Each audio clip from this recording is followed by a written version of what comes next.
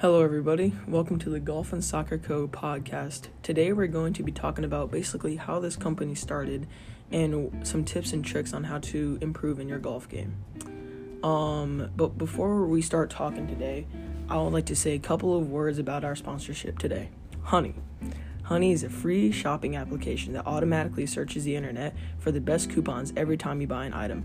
Golf and Soccer Co. and Honey both believe that everyone deserves the lowest price on everything that they love and want to buy. Honey works on an unbelievable 30,000 websites. Those would include eBay, Amazon, Walmart, Target, and things like that. I actually just recently bought a pair of shoes and I saved $21.89 off of what was around $100, which is pretty good. It's extremely beneficial for you if you shop online a lot, and if you do shop online a lot, I would definitely recommend that you get Honey. It is absolutely free, and it takes only 2 clicks to install to your phone or laptop or whatever smart device that you own.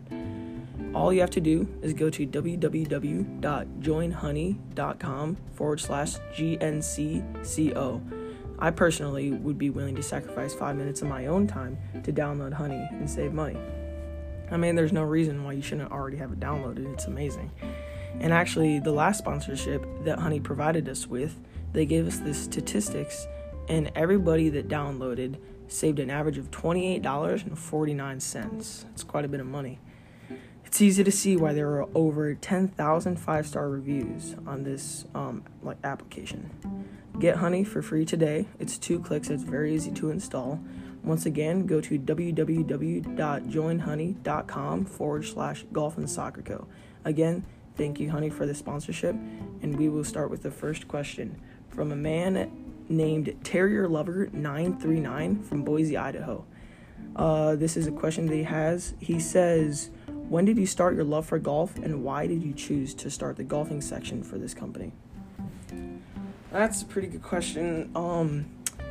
I would say I was around probably 2 years old, or probably sooner than that, probably since I could walk and talk. But I got it from my dad. He has played for his entire life. He played a little bit in college. It wasn't a very big college. It was Mansfield University in upstate New York. And he's loved the game for his whole life, so he wanted me to get into it. And I played it ever since I could literally remember, and I've loved it ever since. And second part to this question, why did you choose to start the golf section? I would say I started it because, less privileged people, I feel like they should be able to play, with the same equipment that the pros use. And I think having good equipment, it helps you, but overall it's you. It's not the arrow, it's the archer. But I would say, just trying to get kids into the game quicker. And even, if you're older, just, start playing. I've noticed with, basketball and soccer and other, very physical sports, they tear your body down and you're not able to play those sports for your entire life. But with golf, for an example, there's the PGA Tour, and then there's the PGA Tour Champions, which is basically people above the age of 60 still compete for large sums of money. And I feel like it's a really good sport for people young and old to get into, and I really encourage that. So that's basically why I started this company, because our prices are quite a bit lower than everyone else's, and I just want everyone to have the same chance to play. The second question is coming from Chromecaster77 from Dallas, Texas.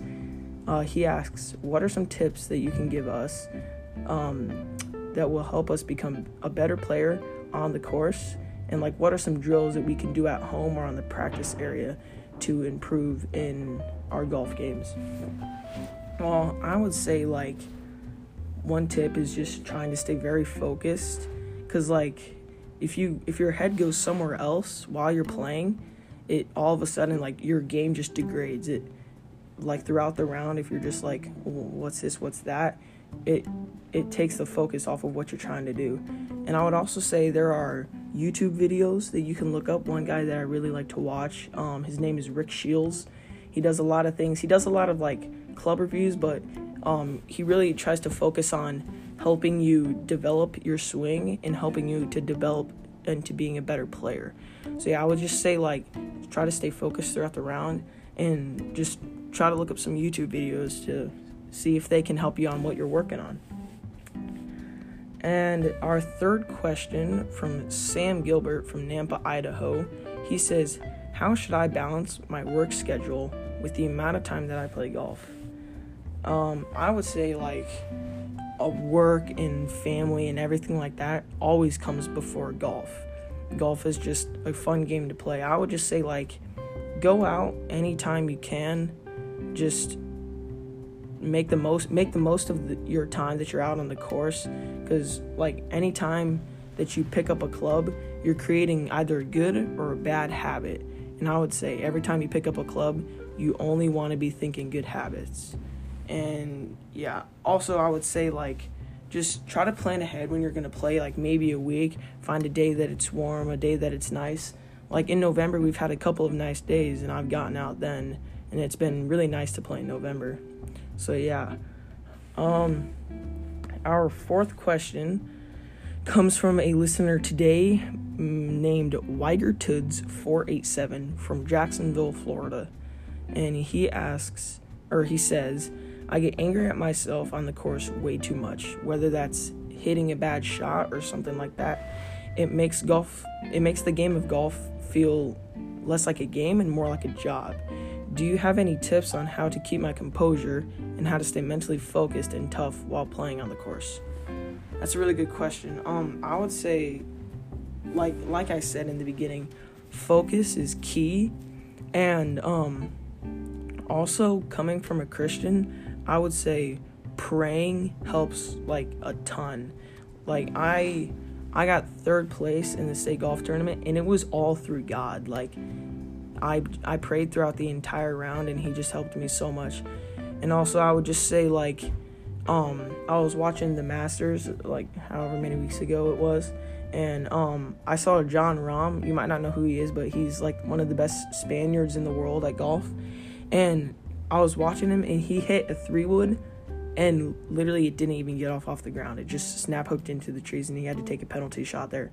So if you hit a bad shot or something like that, don't get down on yourself. Don't be like, oh my gosh, dude, I just hit a terrible shot. What am I doing? You need to think like, okay, I just hit a terrible shot.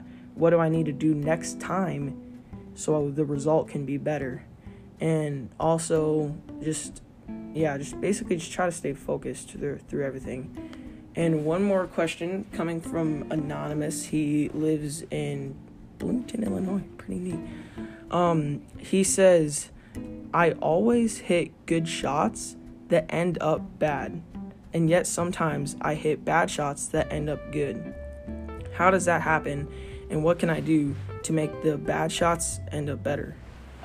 Well, I would say the way to make your bad shots become better is making the miss if this makes sense, like making your misses better will make you become a better player. Because yes, you can hit good shots throughout the entire round. You're really only going to hit about, I would say, for me, I only hit about 3 or 4 shots out of 72 that are just how I wanted it. And like the pros, they'll probably only hit 6 or 7 shots that are just how they wanted it. So I would just say like making your misses better is the key. Because like some people, the pros, for example, like they'll hit a shot and you'll hear them like, oh crap, that's not very good. But yet it'll still be on the green because their target was so small that the miss that they had was smaller. So yeah, I would just say like try to aim for the center of the green every time, no matter if the pin is on the left or if the pin is on the right. Yeah, I would just say like try to aim for the center of the green every time, and if you do that, your misses will be more consistent, least straight. And yeah, thank you for listening. This has been the Golf and Soccer Co podcast. See you next time.